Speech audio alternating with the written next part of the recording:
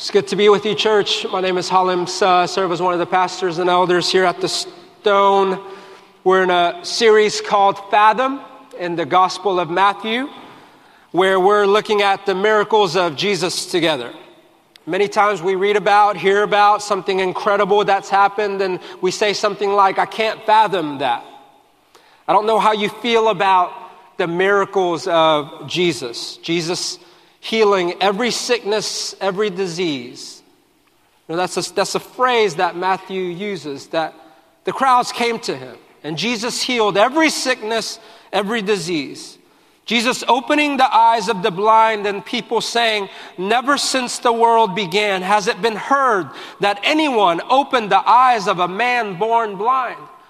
Things like this has never happened throughout the history of mankind, and yet Jesus shows up on the scene and he does these incredible things. What do you think about that?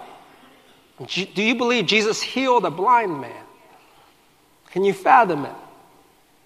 Today in Matthew chapter 8, we're going to see Jesus not only heal sickness and disease, but even command wind and the waves to obey him.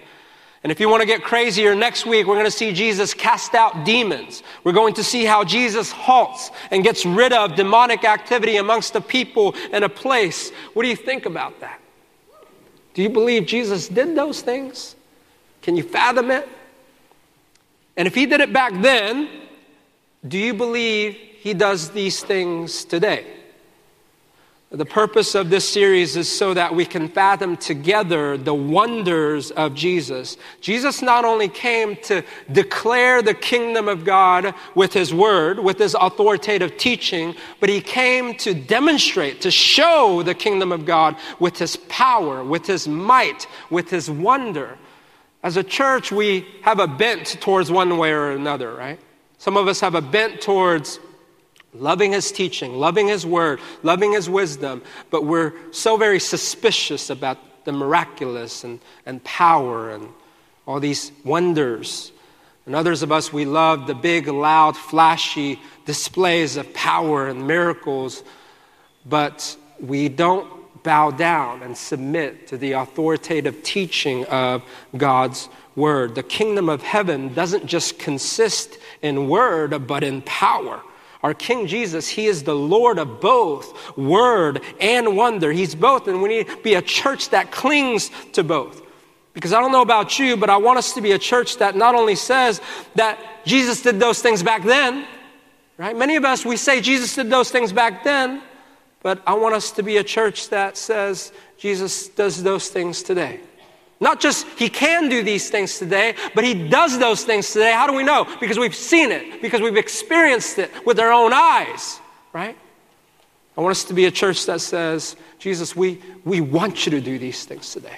And we ask you to do these things today. We're going to ask you, and we're going to ask you regularly to perform your wonders among us. Yes, give us your word, but don't hold back your wonder. A church that with great faith says, do it again, Lord. You did it then, do it again, Lord. Let it not be said of us that he did not do many miracles there because of their unbelief.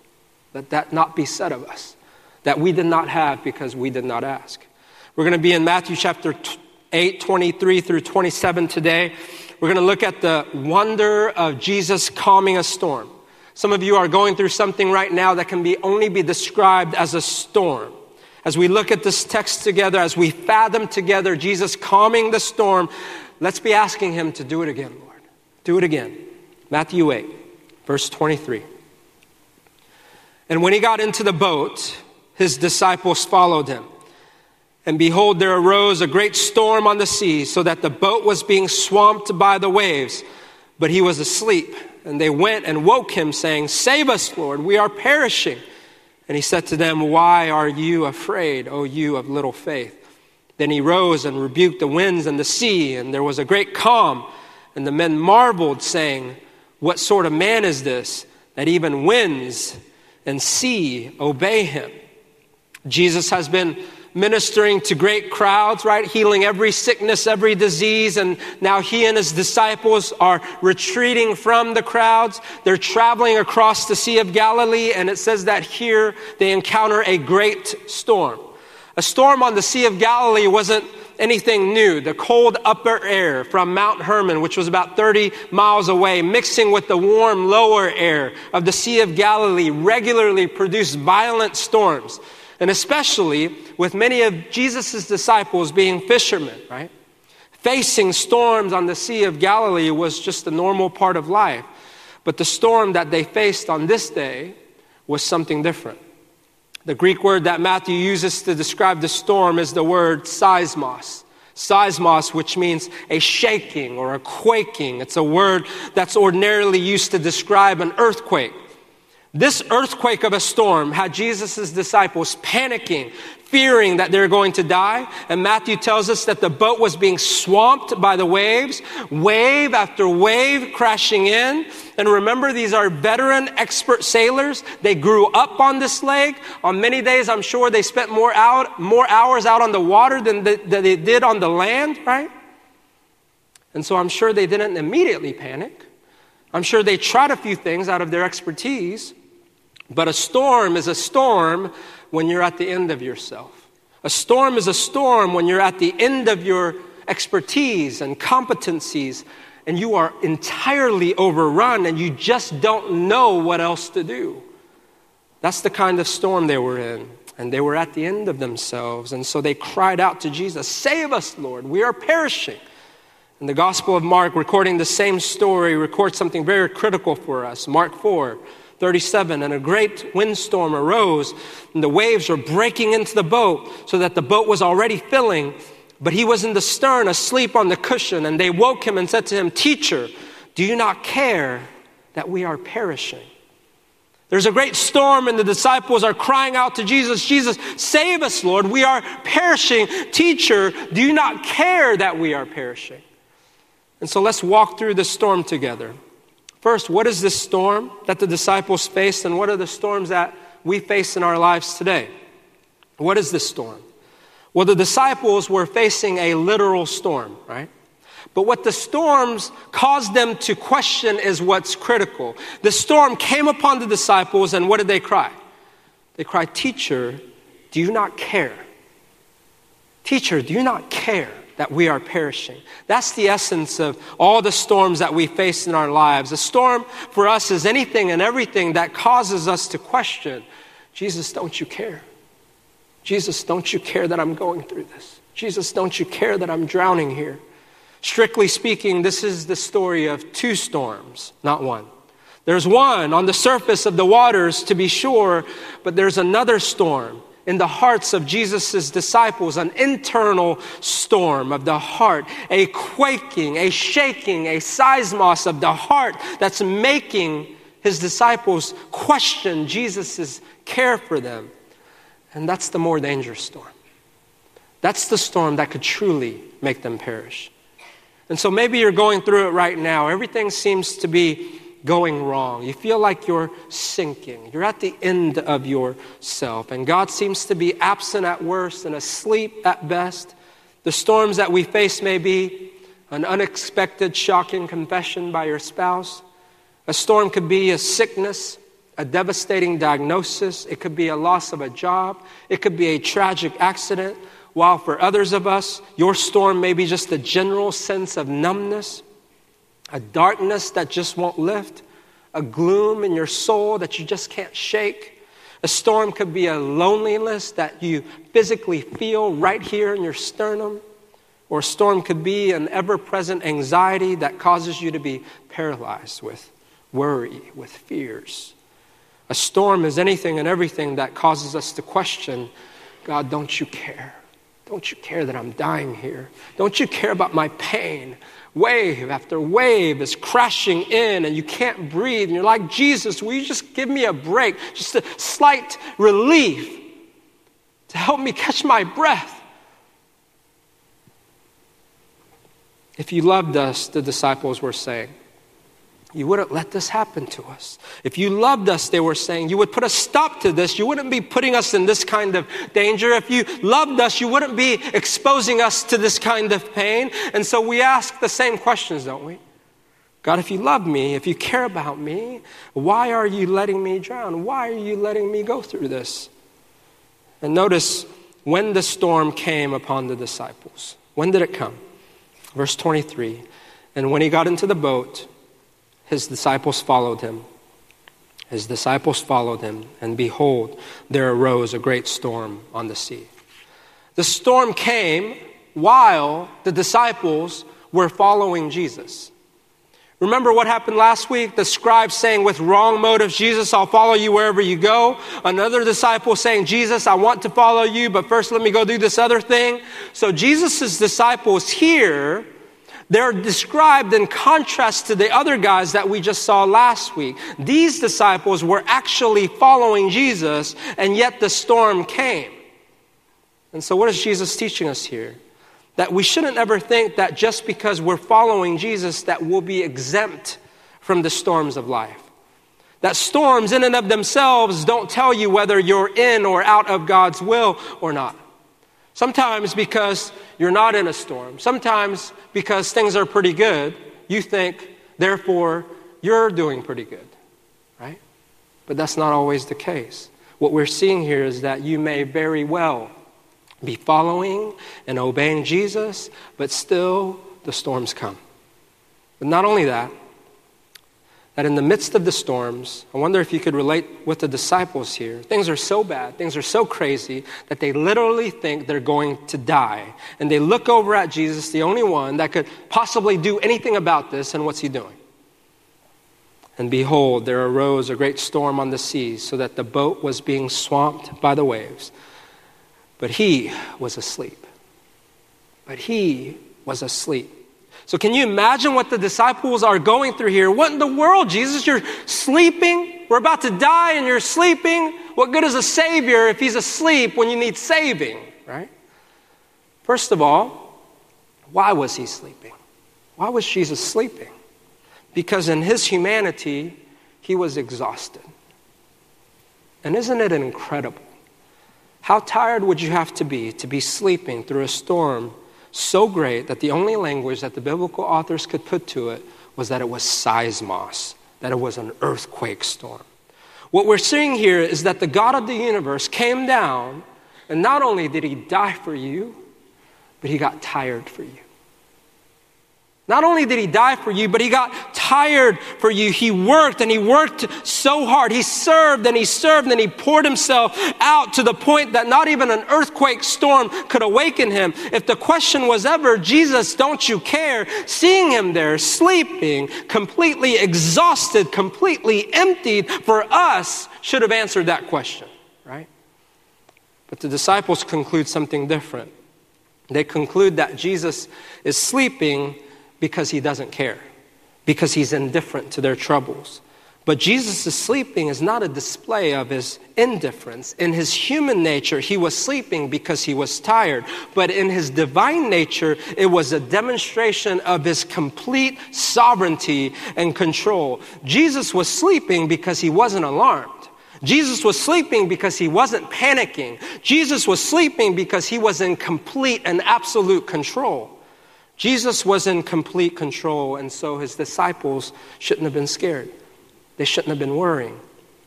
I've shared this story before, but I want to share it with you again. It's about the time in my life when I experienced like some of the greatest worries of my life, some of the greatest panics of my life. In hindsight, it's kind of comical, but in the moment, I was panicking. And it's about the time when I experienced the miracle of birth. Our firstborn, Malachi, should be called the horror of birth, right? There's just some things that happen in that delivery room. It's just not okay. It's not okay. If in any other scenario, your kid would come in and it's purple, covered in what looks like cottage cheese, and it's gagging and crying, like you'd be freaking out, right?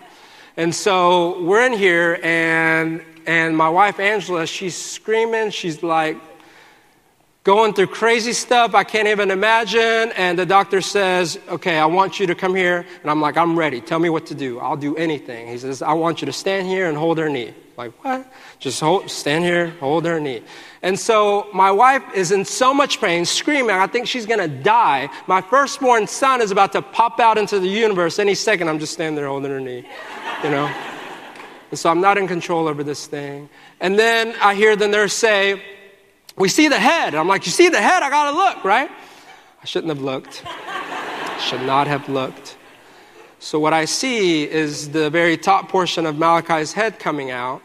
And what I didn't know at the time was that babies are these real squishy, moldable, bendable creatures that Malachi's head's like this big, but it's squeezing through some spaces, and it's just squeezing, and the top of his head should look like this, but it looks like this, okay?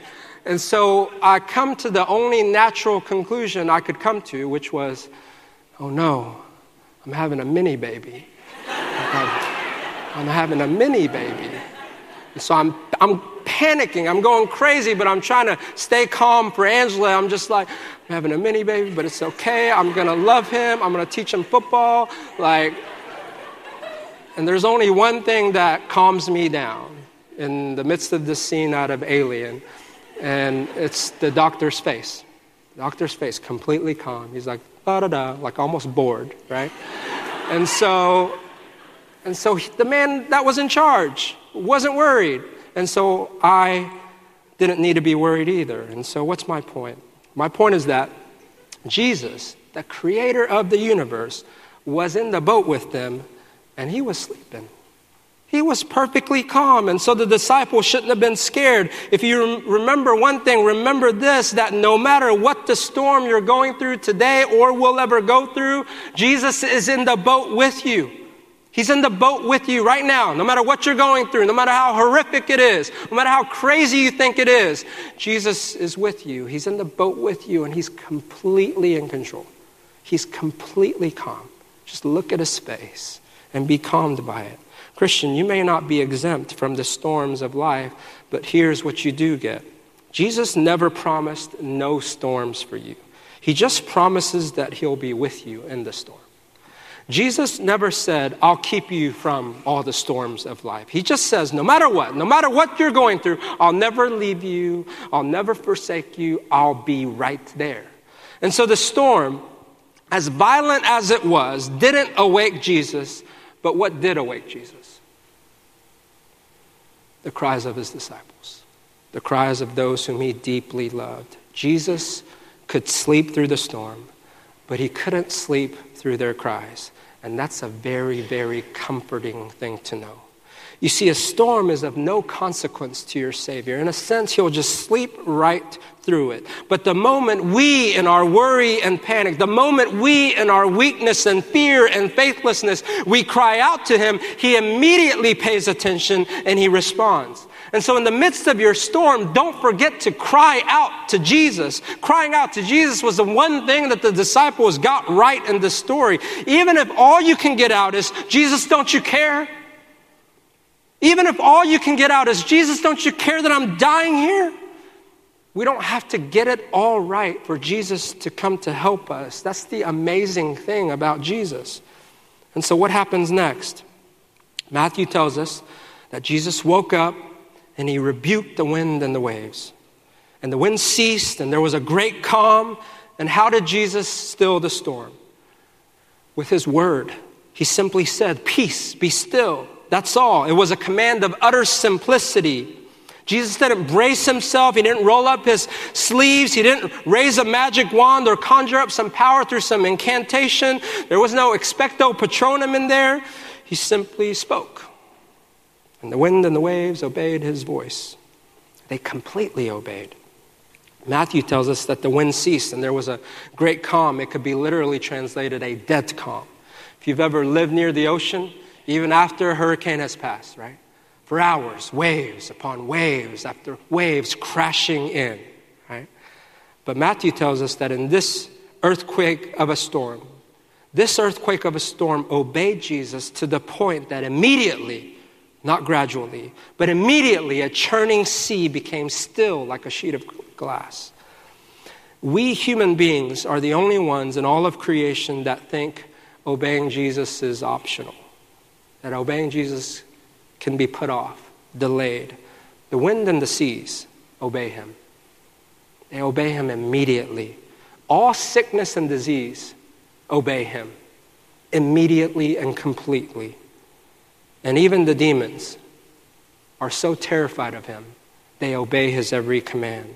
But something about the heart of man, something about our hearts. But as evil and weak and unbelieving as we can be, when we cry out to him, he still hears. And that's the real wonder of this story. That's the real miracle in this story. In a sense, don't get distracted by Jesus calming the storm. That's easy for him. That's real easy for him. But you know what cost him everything? What cost him everything is to be with us. Not just in the midst of the storm, but in the midst of our unbelief, in the midst of our faithlessness. His willingness to endure us as ugly as we may be when crying out to Jesus, Jesus, don't you care?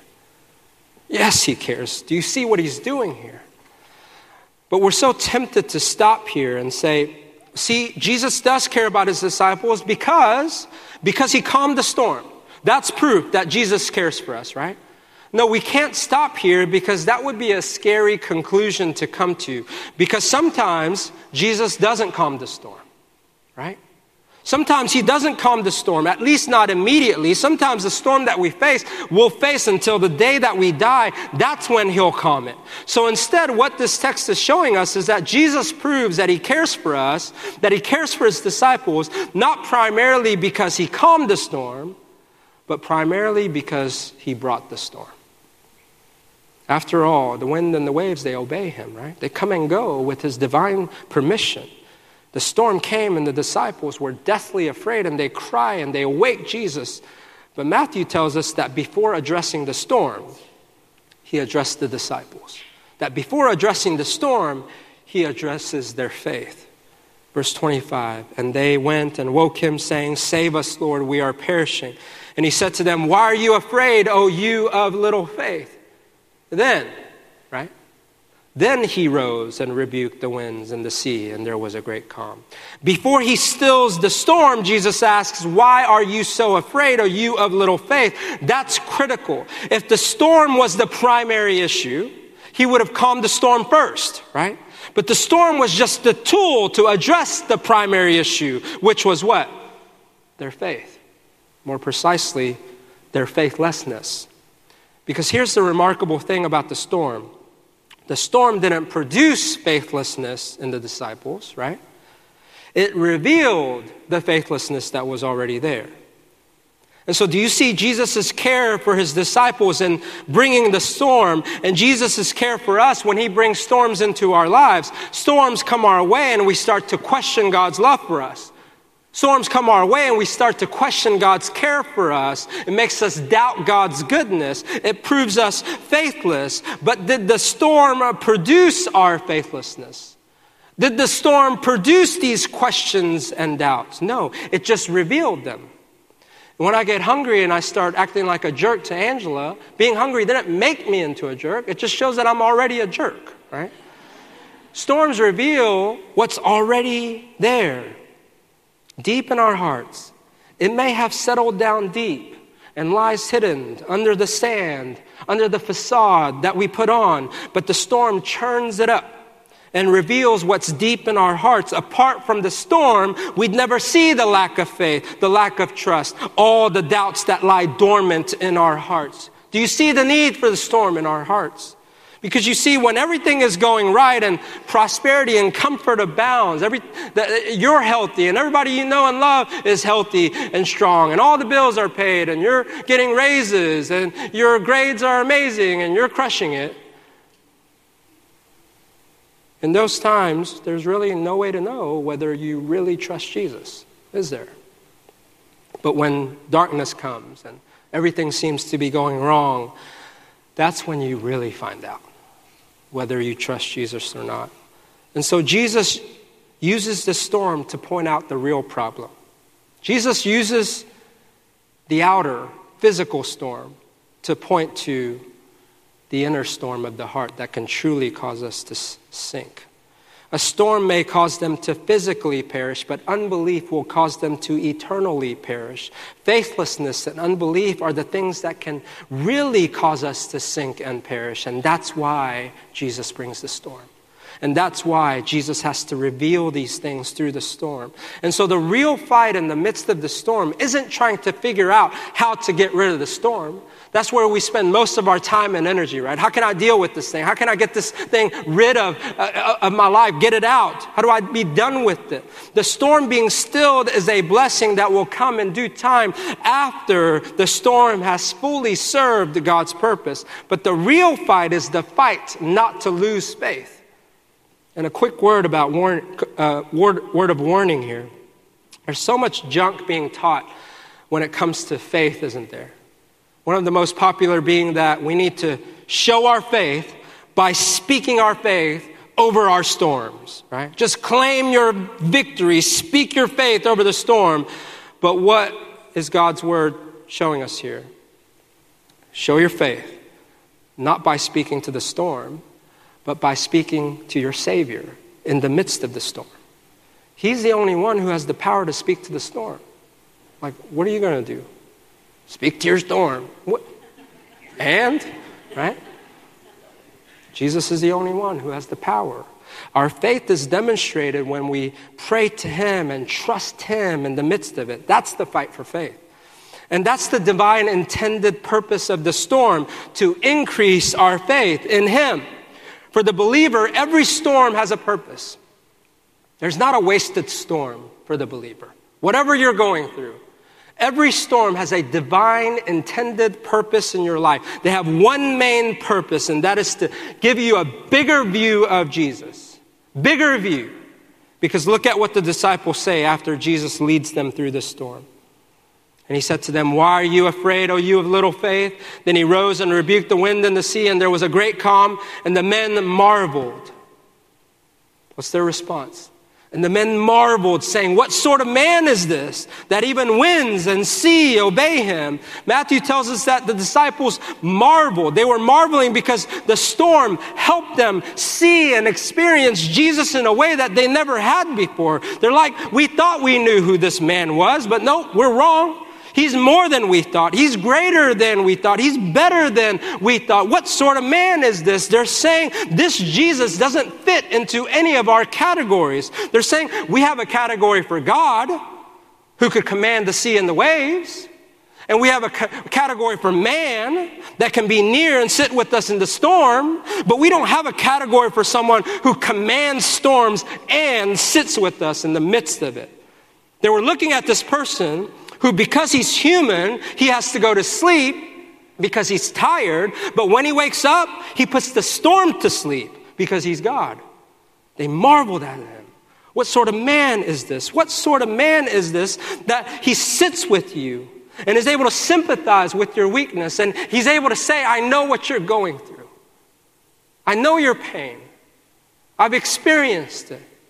But at the same time, he has the power to do something about it. He has the power to calm your fears. He has the power to comfort us in our pain. What sort of man is this? God used the storm to give His disciples a greater view of Jesus. How's your view of Jesus today? How's your view of Jesus today? Perhaps really high. It's because of your high view of Jesus that sometimes you get so desperate. It's the reason why you get so frustrated and angry at Him. If your view of Jesus was low and you didn't think He had anything to do with your problems, if you didn't think He could do anything about your problems, why would you get angry at Him? But you're getting angry at Him because you know He has the power. You're saying, "Jesus, you could have stopped it," right? You're saying, "Jesus, you had the power to stop this terrible thing from happening in the first place. And even right now, you have the power to make it all go away. And so why aren't you, Jesus?" Your view of Jesus is high. But here's the thing. You have the faith to believe that He can stop the storm. But do you have the faith to believe that He's using the storm for your good? That the storm is just a servant of His. It's just a tool. And He's doing something in you. Do you believe that Jesus is more powerful than you to stop the storm? But do you believe that He's at the same time wiser than you to have a reason and a divine purpose for the storm that you're just not wise enough to see right now? God is always doing 10,000 things through the storms in our lives, but one of the primary things that he's always doing is through the storm, he's giving you a greater view of Jesus. So that on the other side, you're able to say, I thought I knew him, but he's better than that. I thought I knew him, but he's greater than that. It's like Job when he said, I've heard of you by the hearing of the ear, but now my eyes see you, right? In the midst of all of his comfort, in the midst of all his prosperity, he's saying, my knowing you is equivalent to hearing of you. But after all the suffering, after all the storms, he says, but now my eyes see you. And some of you can testify to that. In closing, in light of this precious story, in light of these precious truths, that no matter what the storm, Jesus promises to be with you in the storm. That's the first truth. Remember it. No matter what the storm you're going through, Jesus promises to never leave you, never forsake you. He's with you in it. And that the storm always has a divine purpose to give you a greater view of Jesus so that you will know him and experience him in a way that you had never had before. In light of these truths, what does responding in great faith look like in the midst of the storm? Matthew chapter 8 is an example of Jesus kindly responding to the littleness of the faith of his disciples, right? But what does responding in great faith look like in the midst of our storms? I think one of the greatest examples of it is in Daniel chapter 3. It's the story of Shadrach, Meshach, and Abednego thrown into the fiery furnace for refusing to bow down to other gods, refusing to worship the gods of Babylon. They were given one last chance by King Nebuchadnezzar to recant and bow down, but this was their answer.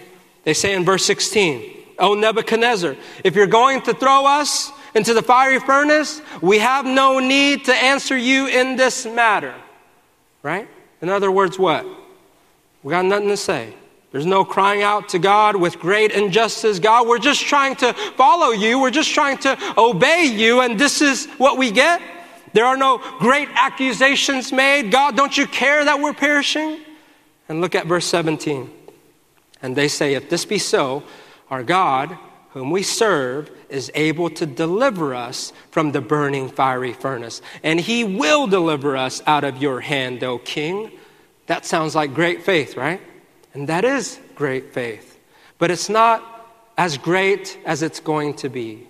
Their next three words are what makes up true great faith. They say, but if not. But if not is the key. But if not is the expression of truly great faith. In other words, our God is able to. We trust that he has the power to, but if not.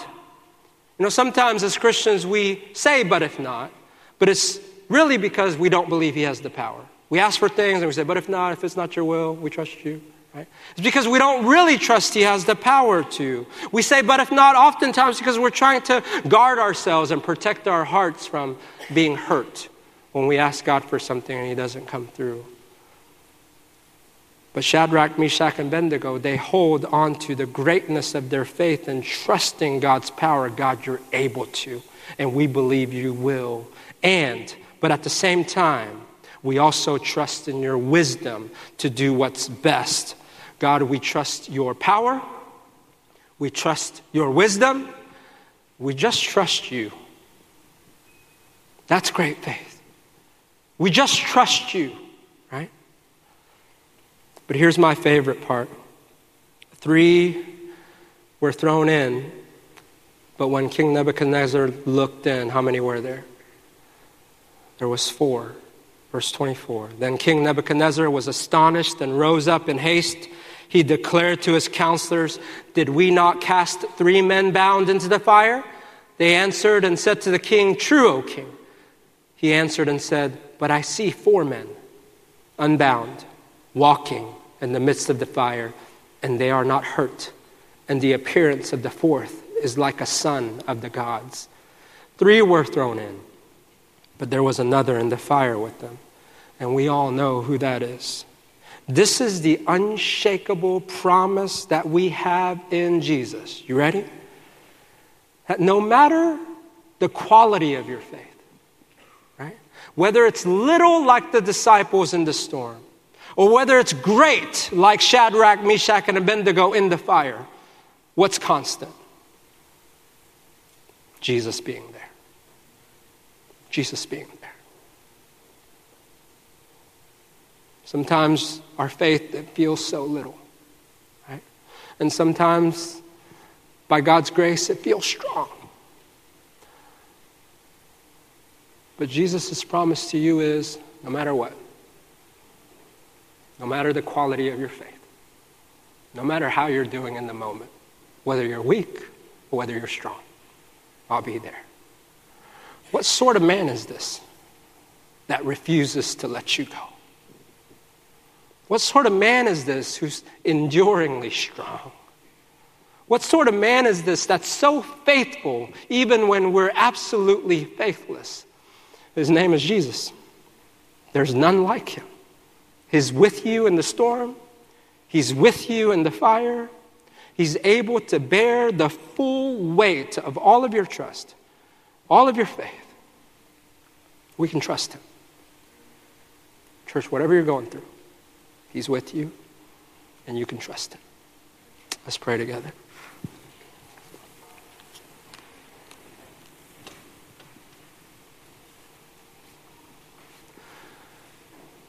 Father, we thank you for your power, that you are able to deliver us, and you will deliver us from whatever storms of life. And we thank you for your wisdom that does things, that chooses things that we would never choose for ourselves. And yet you choose it because you know what's best. Because through the storms in our lives, you are giving us a greater view of Jesus. Through the storms in our lives, you are allowing us to see parts and aspects of Jesus that we would have never seen for ourselves. And so, Father, in trembling, we pray, whatever the storm, if it means we get more of Jesus, bring it on, storm. We want Jesus. We want more of Jesus. Nothing less than Jesus will do. Nothing in this world can comfort us like Jesus can. Nothing can satisfy our hearts like Jesus can. He is our prize. He is our treasure. Thank you for his nearness. Thank you for his promise that he will never leave us or forsake us. We thank you for Jesus. In Jesus' name we pray. Amen.